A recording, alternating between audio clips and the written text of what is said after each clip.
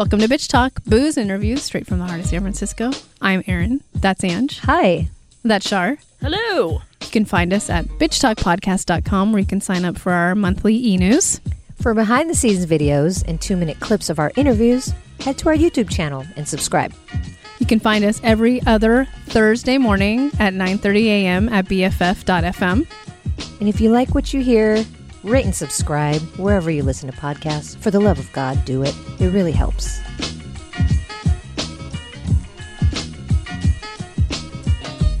Welcome back to Sundance 2021 and our coverage, along with our friend John Wildman from Films Gone Wild. This is our Going Out with the Bay-ang episode. It's all about the Bay, yo. We had a really, really great time. In this episode, we talk about the documentary Amy Tan, Unintended Memoir, the documentary Homeroom that takes place in Oakland, and one of our favorite films, I think, from the festival, because I actually watched it twice. I don't know if Ange was able to, but I know it's definitely on her list to watch again, is Marvelous in the Black Hole. I want to let you guys know that a couple of episodes ago, we did have another local filmmaker on the show. Her name's Debbie Lum, and that interview was about her documentary, Try Harder. So if you want to go back in time a little bit and listen to that episode, please do. So let's get into it.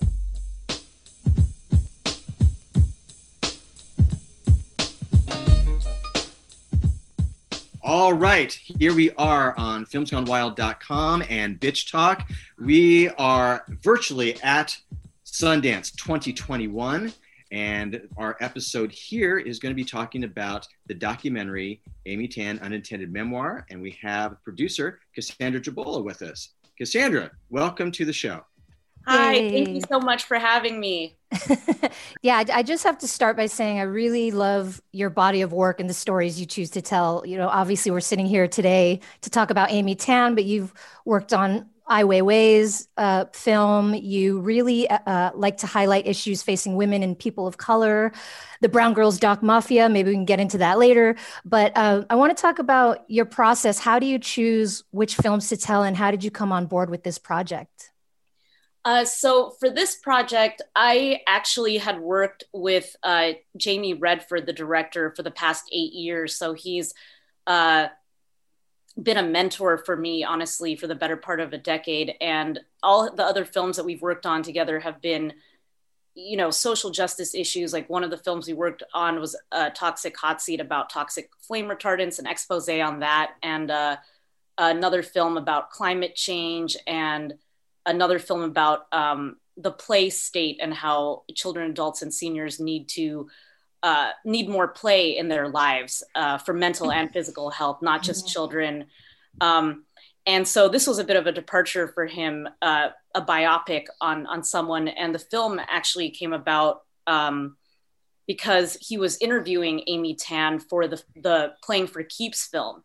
The film is vignettes of different people and their stressful job and what their form of play is. Like a woman on Wall Street, her form of play is paddleboarding, or a news anchor, his form of play is playing bass guitar. So, you know, they interviewed her for that. And my producer, Karen, who is Jamie's producing partner, was watching it and thought, oh, wow, she deserves her own film. She has such a deep, rich story. And so I'd been working on with various films with him. So that's how I came aboard that project. But how I choose my films usually is, you know, in the freelance world of documentaries, a lot of times it's through networking, and people come to you. You're recommended by colleagues you've worked with or friends, and other people come to you with projects. And whenever people come to me with projects, I mean, there's so many amazing stories out there, but I really try to choose projects that resonate with me personally. With the subject matter. And a lot of times I am drawn to social justice projects covering women of color, Asians, Asian Americans, climate change, any issue that I feel deeply about. And not to say that not all of documentary stories are important, but I know that I'll be more dedicated to a project if it's personal for me as well. Yeah, I have so many questions, but I just want to give a background about why I was so drawn to this film. I'm born and raised in the Bay Area in the East Bay. I've lived in San Francisco for 16 years. Amy Tan, while I was growing up, was like the Asian woman, as well as Margaret Cho. So those were like who I looked up to. So excited about this film and really digging into Amy's story. I wanted to ask about the film, and were there any stories that Amy felt she couldn't share, or was she like, I'm an open book because this is my unintended memoir? So actually, I think what was so important about the film, the connection with our director Jamie, is that they were friends. So I think for her to be able to share her story, because she is actually a very private person, to be able to be vulnerable and tell her story in her own words, knowing that it was going to be shared with the world. I mean, that is very brave. It's a scary thing to do. And I think it's so important that when it's a biopic like that you trust the person who's telling it. And I think that she had that trust in Jamie, because they had a lot of, they were friends and they had a lot of shared, they had some commonalities, and I won't give away too much, but I think that was so important, that let her open up and give such candid answers when being interviewed. And really, I don't think she kept anything from us. She gave us full access to her decades old family archive, film reels, photos, just everything. She gave us access to absolutely everything. And there wasn't anything that she told us we couldn't talk about in the film. If anything, there was so much that we couldn't fit into the film without making it, 3 hours long. So there were things that we had to leave on the cutting room floor, because her story is so multi-layered and interesting. And there's just so many, even one example is that she wrote the libretto for Bonesetter's Daughter, one of her books, which was turned into an opera. We couldn't even fit that into our story. And there's so much more. I was going to say you could do a side doc about her being in a band. Anyways, go ahead, John. I want to get to that. I know. I knew Ange was going to be like, that is it. Yep. Yeah. I think that's a favorite segment for all of us, is the band part, and that outfit for These Boots Are Made for Walking. But I wanted for you quickly to talk about a couple things. One, working with Jamie, because of course I had him at other film festivals of mine, most recently the Earth X Film Festival, and just found him to be the kindest, most patient guy ever. And so I'm curious for you to talk about that producer director dynamic between the two of you. And then after that, I would love for you to talk about the difference between making a documentary just independently and making a documentary that's aimed for PBS American Masters. All right, I'll start with the first part of your question. Working with Jamie was not only it was always a very collaborative and eye-opening experience, because he always is striving to tell impactful stories. But also, I think one of his biggest strengths was the way he builds his teams. I mean, I think anyone who works in film in general or documentary, it's all about the people that you're working with, because it's so collaborative and there are many ups and downs, there are many egos. And he was just really great at putting people together and letting them each shine for their different talents and skills, but in a way that was a great meld. And he also was it never felt hierarchical with him. He wanted to know everybody's thoughts. Everybody was welcome to give notes on the edits, down to our assistants. He really cared what everybody thought, because it's everybody's film. And it was honestly amazing. And I did work on Happening, a Clean Energy Revolution. Is that the one that you're referring to? Yes, I worked on that too. And that was a very interesting experience, because that was his first and only time also directing while being in the film and on the camera. And there was so much back and forth about whether he should be in it or not. And in the end, everyone, the editors, the team thought, this is it's your path of discovery in terms of trying to find out what and for those who don't know what that film is about, it's not just a gloom and doom film about climate change, but more exploring what are the different innovations that people across the country are doing to help solve the issue, hydropower, solar power, things like that. But it was his own journey of self-discovery, trying to find out what people were doing. And it's sort of like a road trip journey with him. And it was hard for him to have to be on camera, but also direct. And I think he was always willing to try everything. And it was always about what is going to make this the best story, but also to all the films in a way to help people. I think you'll find that everything in his canon had a level of impact and purpose. Well, Angela and Aaron and I were fortunate enough to interview him for this show, a couple years back, I think. Mm-hmm. And I think we were all three of us were struck by just the state of grace that he kind of had about him. And so I could see that within a partnership of, producer director. And then, of course, then the second question is, when you're making a film for PBS American Masters, there are differences therein. And we have a lot of filmmakers watching the show. And I would love for you to, kind of talk about that a little bit. So Jamie had this conversation long before we had already known that we were going to be slated with them. It wasn't a situation where we finished the film and then pitched it. So we always knew that we had them, which is not always the case in documentary, where you're usually making it first and then trying to pitch it to distributors. So it's been wonderful to have the PBS American Masters team supporting us and guiding us.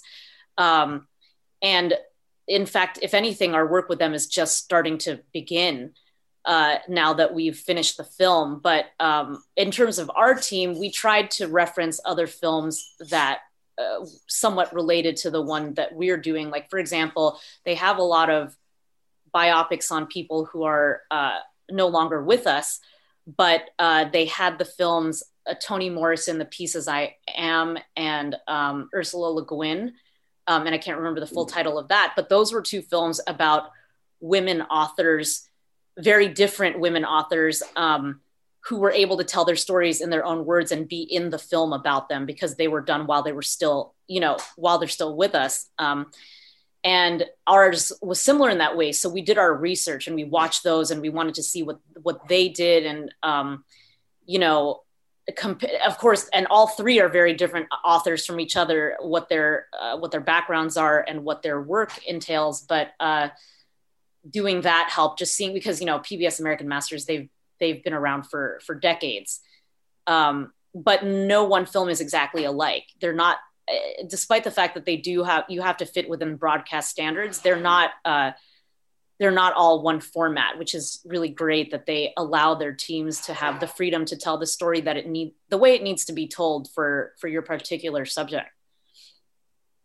Yeah. So with this film in particular, there's so many twists and turns that come with telling Amy's story. And, people really like to put the Asian American experience sort of into one mold. And while we certainly have similarities, our cultures are so uniquely their own. So I'm curious, what parts of her story really resonated with you, and what are some things that really surprised you about her experience?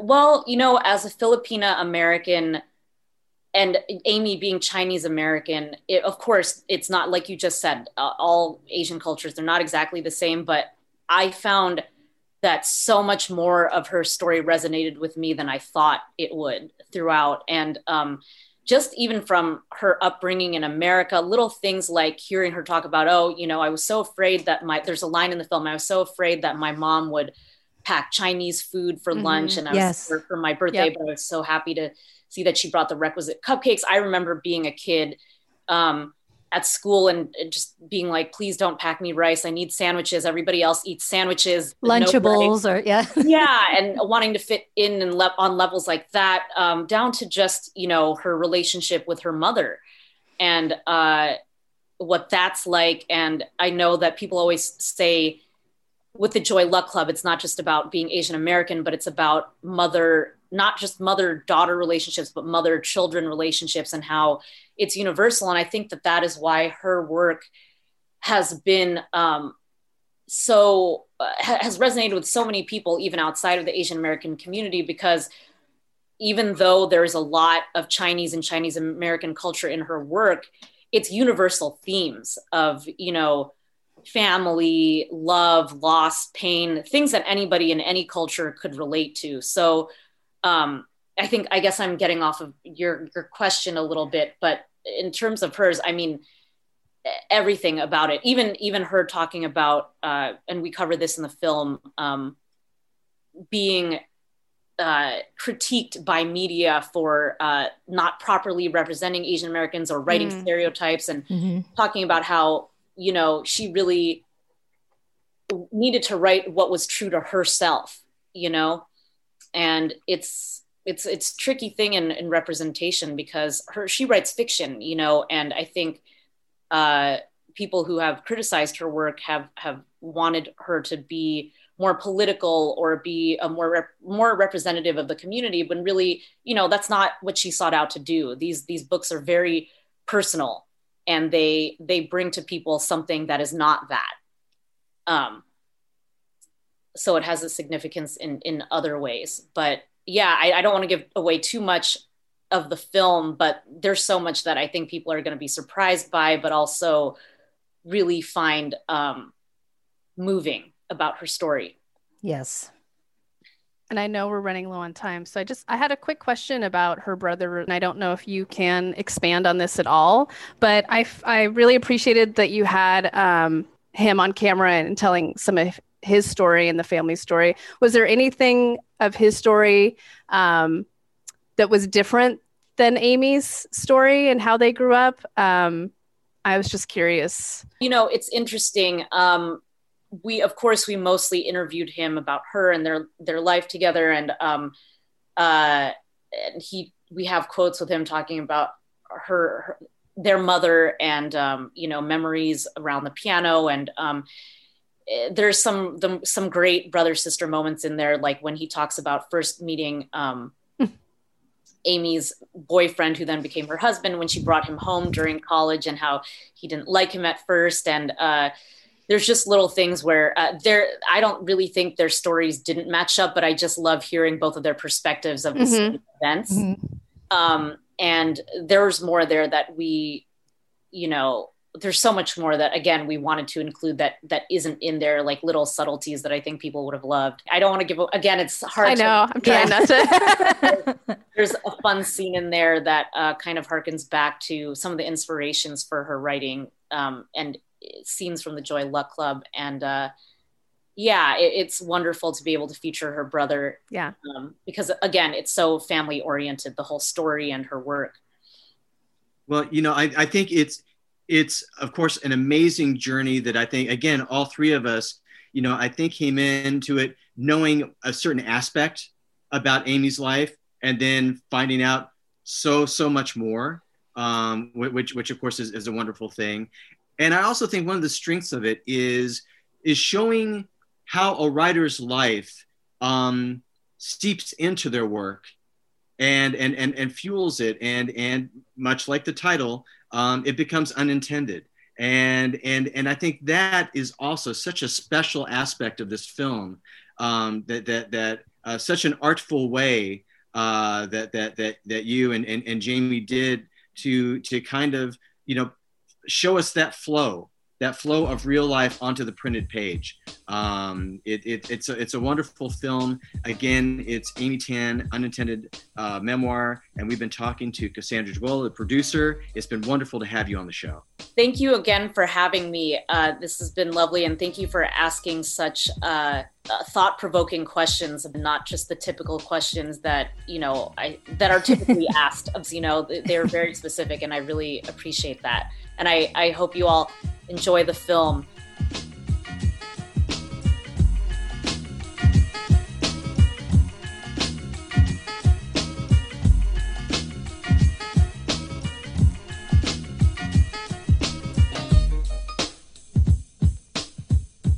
Welcome to Sundance 2021 with Bitch Talk Podcast and FilmsGoneWild.com. I'm Angela Taboro with my co-host Erin Lim, and right now we are sitting down with one of the stars of the documentary Homeroom, Denelson Garibo. Denelson, thank you so much for being here. No, thank y'all for having me. I feel so blessed to be here with y'all. Same. I mean, yeah, to be in your presence is definitely just an honor. So why don't you break down for our listeners who haven't seen this yet, what Homeroom is about and what your character, which is yourself, how you fit into the story. So Homeroom is a film that captures the lives of Oakland youth, youth that carry different stories in Oakland. So, around that, we have students who are leaders. We have students who want to start their own YouTube channel. We have students who really just don't know what to do after high school, And Homeroom sort of captures that and gives representation to everyone that's watching it in a way. And, my part in the film, well, I'm an Oakland youth organizer. I'm an Oakland youth advocate, and I was the former student director of Oakland Unified School District, representing the 36,000 students. No big deal. No big deal. Yeah, no big deal, Denelson. I say it so many times that now I'm just like the 36,000 students, but it's such a big deal and such an amazing honor that I had. And, we were trying to eliminate the school police in Oakland because it was, I believe, the only district in our county that had that had a school police department. So we were trying to cut all ties with them. And we were first, if we think about it, we were first in the country to sort of start this initiative because all these other schools started the initiative, after the George Floyd incident happened. Right. And we were already on it. We said we need to cut the police. We don't want no connections with them because we know how our Black students feel, and we want them to have a safe space to learn and to thrive. And that's what we did. It took a lot of work from the community, a lot of unity and solidarity. If it wasn't for the organizations in Oakland, like the Black Organizing Project, man, shout out to y'all. Like, I hold so much love for the Black Organizing Project, everything they do. And, all the work that they did with like OC Council and all the students in Oakland was most definitely worth it because now we don't have no police connected with our schools. Right. Yes. And, but yeah, Homeroom is such an amazing film. Like, and it was a great opportunity for me and all of the youth that were part of it to, shine a light on the problems that we face in our everyday life, growing up in an under-resourced district, underfunded. So, and it sort of gives an insider perspective as well because Oakland is so diverse. Mm-hmm. And the unity from the community is just amazing. And a lot of people don't know that, and just the fact that they get to see that, like, it brings me so much joy. I have a lot of questions. We may have to go over time a little bit. So, because I want to share time with my homework isn't that big a deal. You can yeah, forget it. Just forget it. A little bit longer. You've done your job, Denelson. You don't even need that degree. I'm kidding, of course. I'm voting for you either way. Yeah, it doesn't matter what you run for. We're voting. So, anyways, about the film, how were you first approached, and what did you think once filming started? Okay, so the film, the way that they approached me was one of the sound crew members. So she was an alumni from Oakland High, and she sort of went into the leadership class I was in and introduced herself because she had heard from my history teacher that I was one of the 2 student directors. And sort of they wanted to know more about that. So she was asking me questions, like she was saying how she's from Oakland, and I was like, that's dope, And we got to know each other, and she sort of told me more about the project they were working on. And I was like, wow, like that's super inspiring.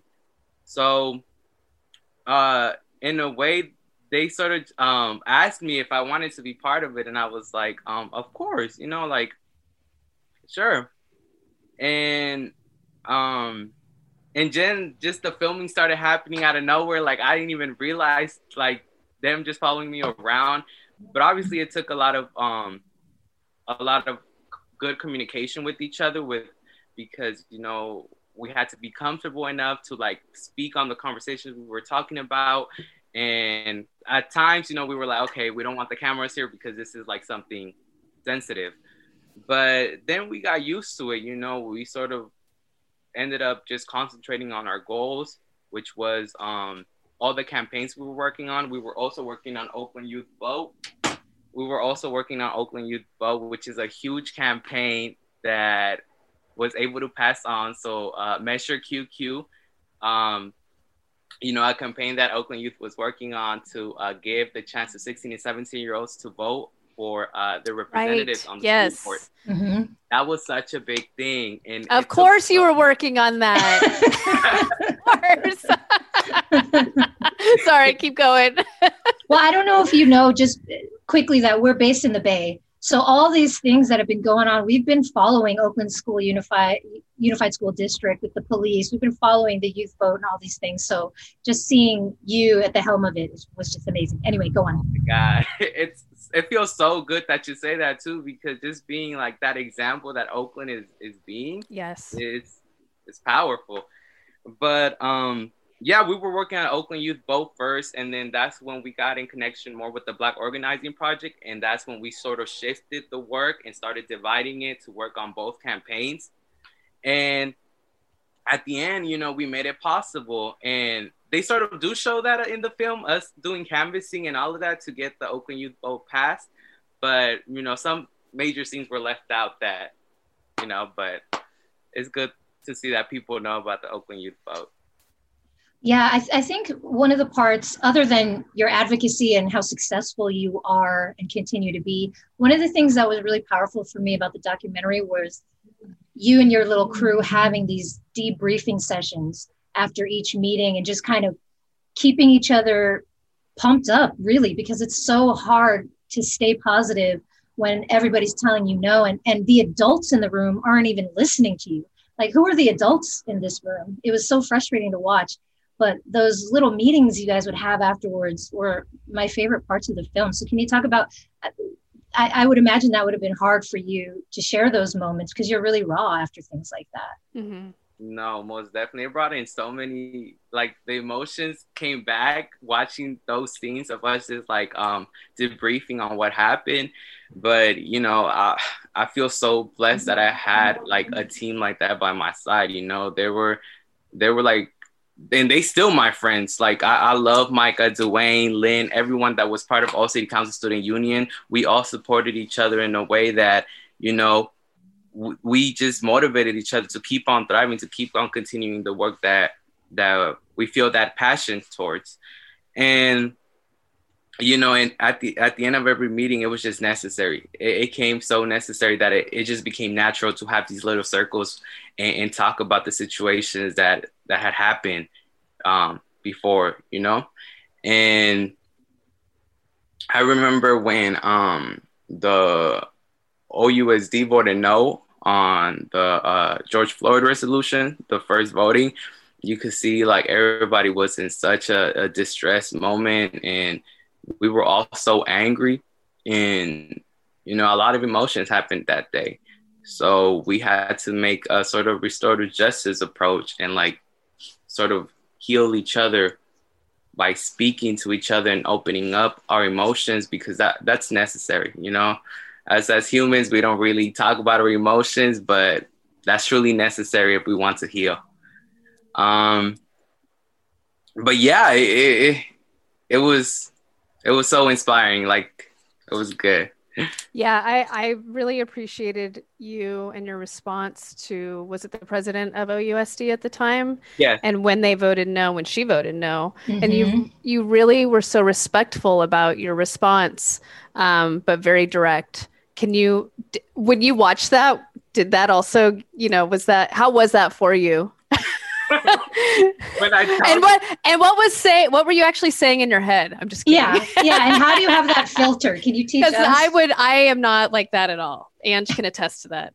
And I'm a grown ass woman, so. And that's on period.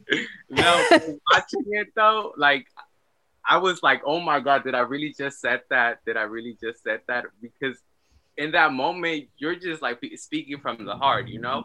And you're just trying to express yourself and like everything that you're feeling inside. So I really didn't catch what I was saying. I was just speaking my truth.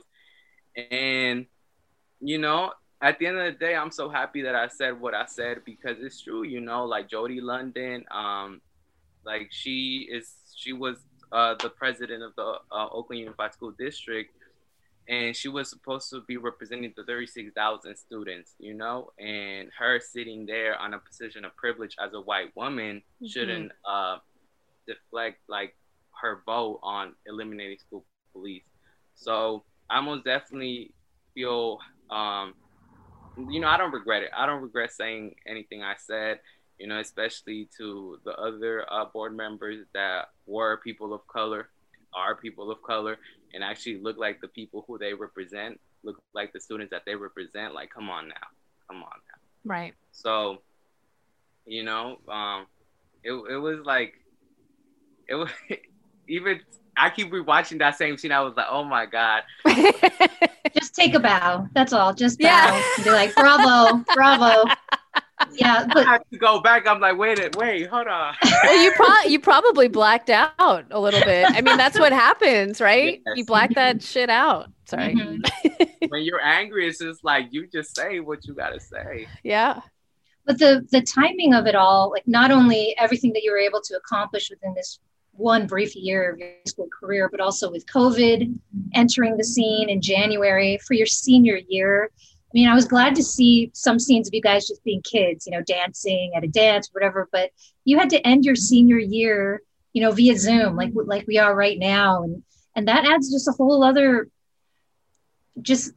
layer of pressure and stress and anxiety to your life at such an important time. So how are you doing with all that? Are you still finding time to kind of be a kid? I mean, you still are, you know, you're young, you should be able to feel free, you know, do this important work, but also just kind of let loose and have that for yourself.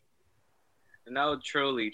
I'll say that I'm handling pretty well at my end. You know, with college and everything happening, you know, I'm sort of just taking everything pace by pace.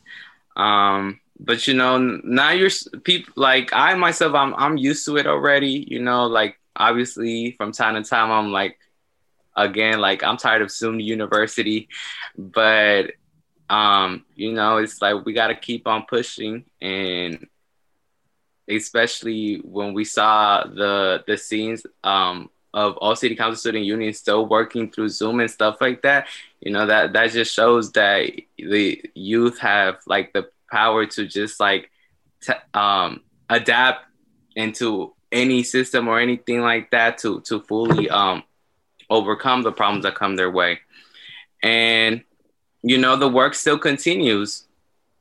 So, you know, I'm still hanging in here, but, you know, piece by piece, not letting my anxiety get over me.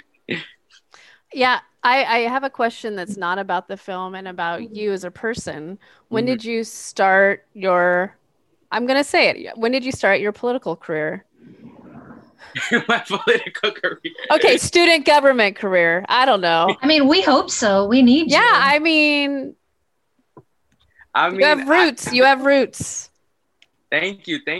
There was a thing that was mentioned in the film, which is when my mentor Denzel were talking about the board meeting, and he was like, he asked me if I love politics, and I said that was my passion.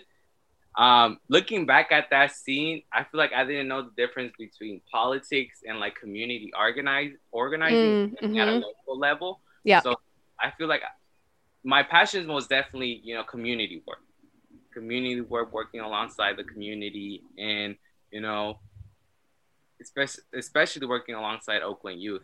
Like that just brings me joy and brings me so much happiness to work with them. because I was like, now I'm 18. I was an Oakland. I'm technically an Oakland youth, but now I got to take my position as an adult ally. So my story sort of just started in freshman year of high school. Looking back at that year, I was surrounded with so much violence. I remember, two Oakland high school students died. Antoine Williams, he was shot and killed, and Nia Wilson, Right. she was unjustifiably stabbed and killed by a white man. On BART. Yep. BART platform. Yep. Arthur, and that sort of like I internalized all of that. I would like that pain I felt, and it sort of made me want to get out of school. And I was like, no, like my grades even went down. It was such a moment in distress and just pain happening at the time that I did not know what to do with myself.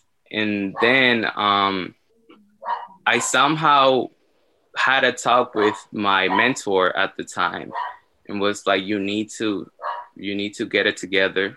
You need to stop like taking your education for granted, because if you really feel that way, if you really feel that pain, use that as a motivation, and I sort of used that. I wanted to give Oakland students a fighting chance in their education, and that's when I got more connected and with organizing and like with school leadership and all of that.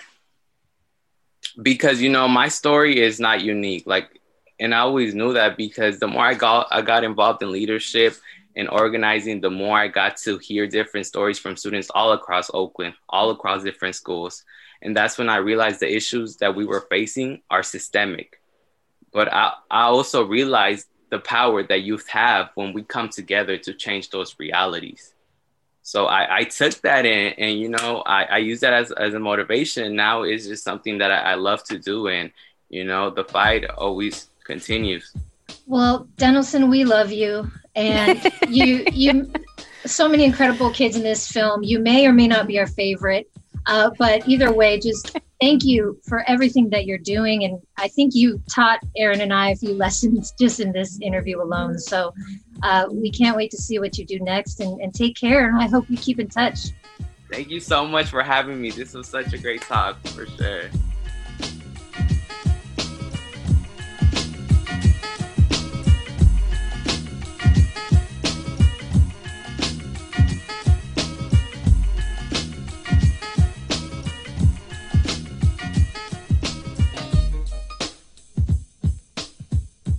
Welcome to Sundance 2021 with Bitch Talk Podcast and Films Gone Wild. I'm your host, Angela Tabora, with my partner in crime, Aaron Lim. And we are talking about Marvelous and the Black Hole. I'm just going to clap right now. I'm clapping. Oh my God, so much love we're about to give you guys. We are sitting here with director, writer Kate Tsang, and our lead talents, Mia Check and Rhea Perlman. So thank you for being here so much, all of you. We're so excited. Thank you. So we want to start with Kate. We'd love to have you talk about your film and how this came about. Yeah, so Marvelous in the Black Hole is a coming-of-age film about a teenage delinquent, played by Mia Check, who befriends a kids magician, played by Rhea Perlman, who helps her navigate her dysfunctional family life and inner demons with the help of sleight of hand magic. And the film touches on grief, unlikely friendships, and is a joyful celebration of resilience. It's loosely, or not loosely, but it's inspired by my relationship with my grandfather. And it's the film I wish I had when I was growing up and still want to see now. Yes, 100%. I have to say, from the second it started, I was smiling throughout the entire film. And as soon as it was over, I wanted to watch it again. I mean, this is just really hit home. And you talk about, you never saw representation. We're all in that same boat. And finally, I felt seen, I felt heard by this story. And I wanted to know, Kate, what was it like directing a film that's so personal, that's so intimate to you? It felt, it was born from, as I said, a place of wanting to be seen. And so it felt like a relief to finally get to tell this story, an honor that I got to tell this story with such amazing artists as well. It's yeah, there was just this feeling that I needed to get it out there, and that was the main thing driving it. And Mia, you play such, I mean, to me, a badass teenager. Was it, I mean, sure, she's a little troubled, but she's going through it. But was it hard to find that inner badass, or is that something that is just there for you? You know, surprisingly, to my surprise, it was not hard. I feel like when Kate and I first talked about like what Sammy, kind of what her character would be, like who she is, what those layers are, we kind of sorted that out, and we kind of figured out that it was coming from a place of hurt and frustration, and that feeling of loss and grief. And we kind of figured that out at the beginning, so it was kind of easy to put it in, kind of like put myself in that place and kind of just let it out into the world. So surprisingly, it wasn't hard. It was definitely not as hard as I thought it was going to be. And Kate really helped me out. We talked about the script. We talked about the layers of the character, like I said, and also we talked about what our relationship was with her mother, who she lost early in the year, and that was kind of where we figured out that sense of hurt, that sense of loss, and that kind of loneliness and frustration that anger was coming from. Yeah, it must have helped. You were allowed to be a rebel. You like just go crazy, you know, as a kid, you're never told you can. So good on you. That's awesome. And for Rhea, how did you get a hold of this story and you know, through your illustrious career, how did you decide this was the role for you? And I also want to know if you knew any magic prior to this. But. Yes, that seemed very natural. Really? Oh, that's the Yes. biggest compliment I could get, because I knew zero magic. And it was really, really difficult to learn, but fun, because I had an amazing magic coach, this famous woman magician, Akela Drescher, who was so patient with me. And she would do me videos in slow motion, backwards, forwards. I mean, it was just amazing. And that's one of the reasons I wanted to do the movie, because it just seemed so completely different and out of my, you know, sphere of work at all, you know, and it came to me just really like out of the blue, like magic. I got a phone call one day from a friend, a mutual friend of me and Kate. We didn't know each other, but he said, my friend Kate is doing this movie and she wants you to be in it. Do it. And I was like, oh, okay. And I was about to call my agent when he sent me the script, and I immediately loved it. I loved it. And I saw Kate's short film she had done for Tribeca. And it's such a great film. If you haven't seen her short, you know, I knew she was incredibly talented. I didn't know Mia yet, but she told me she was incredibly talented. And I just, you know, fell right in. I love the story. I love the storyline of just this unlikely friendship, and it really is an important message that everybody has something to teach us, no matter what your age is. So I'd love to talk about with Mia and Rhea how you formed that bond and that unity before filming, because it's just, you have such a great rapport on screen. Well, you know, we worked together at my house, mostly on the magic and just in general talking. And we went, all of us, Kate included, and Carolyn, the producer, we went to a magic show at the Magic Castle. And yes. I want to go there. Yes. Yeah, of course, you have to go there. Yeah. And it was, you know, it was a very bonding experience, just before the movie even started. And Mia, what was it like for you? Were you familiar with Rhea's work, and what was it like working with a seasoned pro like that? Yeah, when I had seen Rhea's name in the email, like they were like, we want to practice magic with your co-star Rhea Perlman. I was so elated, but also really nervous. I was nervous-sighted because Oh, because she's been such an iconic actress for such a long time, and it was just like it felt like such an honor, you know. And then I was like super nervous, and then when I met her, it was like an immediate connection. I felt that like I felt like that nervousness was all for nothing because she was like so easy to talk to and so easy to just be around. And it kind of was like that immediate, like kind of like a flow of energy that we kind of had. And that was, yeah, she has really great energy. We got on set and like we shot a couple scenes together, and I realized that she like really helped the flow of the scene, because that's something that's really helpful for both actors to kind of have a flow and a rhythm, especially when you're doing those scenes where it needs to be back and forth and back and forth. And that was just like really comfortable with Rhea. yeah. And Kate, when you were writing this film, did you have Rhea Perlman in mind as a magician? It's just like the perfect fit. It really was magic. I'm sorry, I'm going there. It was so perfect. Yeah, when I was writing the film, I knew that the character of Margot, the person who would get through to Sammy, who's incredibly angry and walled up and closed off in a way, that person would also have to have some sort of, experience with that kind of pain, like some grit, but also had warmth. And Rhea Perlman embodies those things so perfectly that, yeah, I feel incredibly lucky that I got her to play Margot. And Kate, did you grow up? We've heard that you grew up in the Bay Area. Is that true? Yes. And Mia? Yes. Yeah. Yes. Yeah. So Kate, it felt a little oddly Berkeley-ish. And I don't know if that was on purpose or not. And Rhea's house, Margot's house, felt like Berkeley 100%. Yeah, it's definitely East Bay. It's like nebulous East Bay. And I'm so glad you picked up on that. Oh, yeah. Yeah, I wanted to see a place where I grew up, basically, and my family. And it means a lot that you picked up the Bay Area vibes from it. Oh, yeah.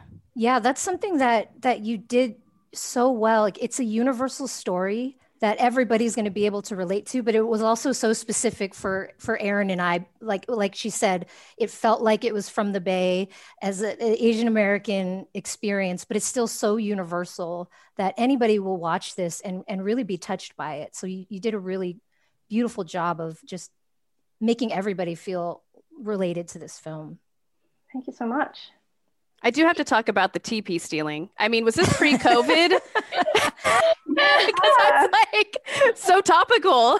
Yeah, that was like a unexpected surprise in post when that happened. Because this script had been written for several years before we ever shot it. And we shot it in the fall of 2019.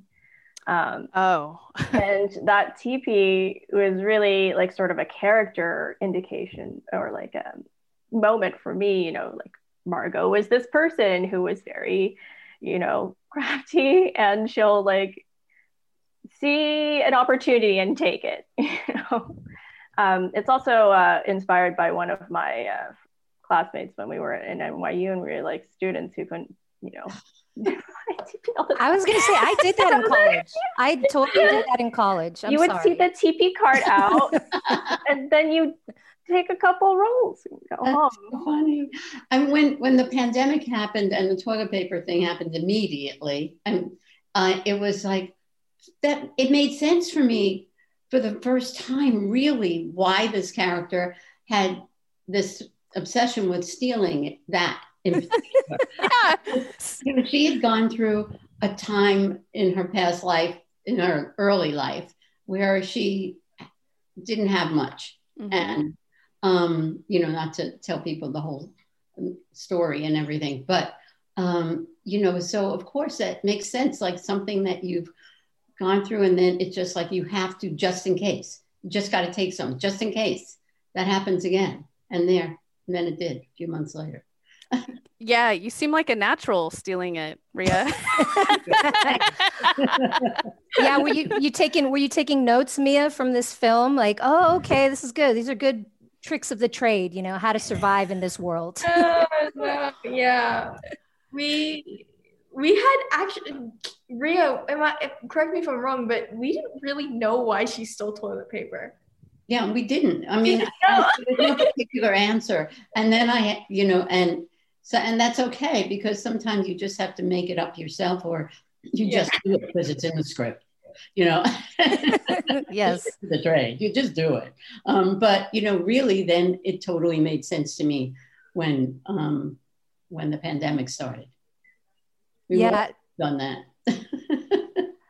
Yeah. Another thing that really stands out and stuck with me is just the idea of grief and how it takes many different forms, and everybody deals with it in so many different ways. There's not one right way to do it, especially now.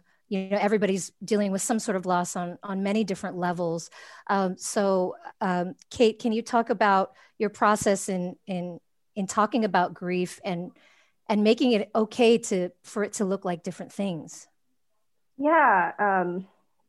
So the theme of grief came about inspired by my experience, like going through divorce as a young kid between my parents and having to bounce between their homes back and forth, the Bay Area and Hong Kong. And it was such an isolating, depressing experience that was really hard on me. And it was only later on that I realized that, as an adult, my parents were also going through their own grief and their own processes of it, even though at the time, I couldn't tell.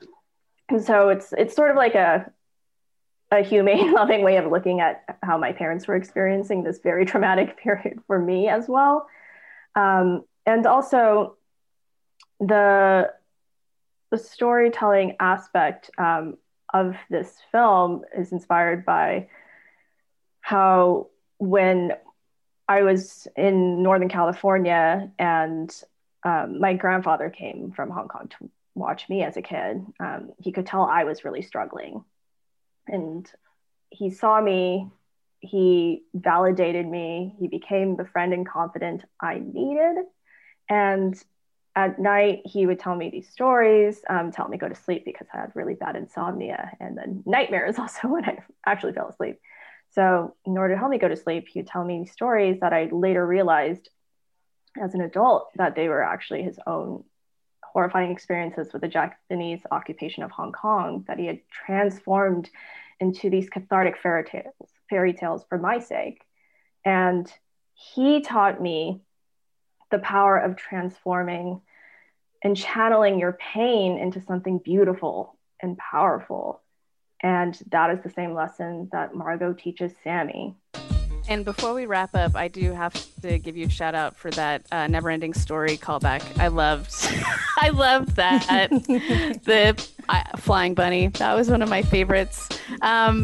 Yeah, thank you guys so much for being on Bitch Talk, Kate, Mia, and Ria. We love this film so much. So much. You're all magic. You're all so incredible. I'm going to watch it again today. I know.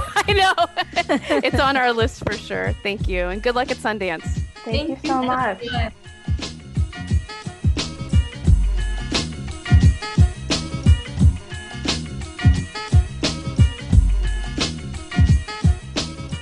That was so much fun, all of these interviews. And I have to give a shout out to Sundance for really putting the Bay on the map this year, and really honored to talk to a bunch of Asian American women from our city. It just had a different impact, I think. Just being in the virtual room with them felt so good, and it felt so comforting, really. Yeah, I felt like this year we saw way more Asian people, but maybe it's just, I don't know. Maybe it's because we didn't do 69 interviews also. Maybe because we're looking at ourselves too. While we're doing It's like looking in the mirror. Oh, because it's basically looking in the mirror. This is very different from last year where we did 69 interviews. We only did 15, but I still feel like, we were in it, sending emails, watching movies, trying to get in on the deadlines. And I hope you guys enjoyed listening to it as much as we enjoyed being part of it. Well, don't forget, tomorrow we have a wrap up with the whole gang. Probably one of my favorite teams, one of my favorite Sundance teams. I mean, I guess also because we all did a really good collaborative effort not knowing how to, navigate around virtual Sundance. So yeah, I thought it was going to be easier, and it was to an extent, but still just as busy. And I don't know what easier meant, but yeah, but hear all of our opinions tomorrow in our basic wrap up. The behind the scenes dirt, that you never knew you needed. So thank you, Sundance, and thanks for listening. If you like what you hear, rate and subscribe wherever you listen to podcasts. For more information about us, you can head to bitchtalkpodcast.com.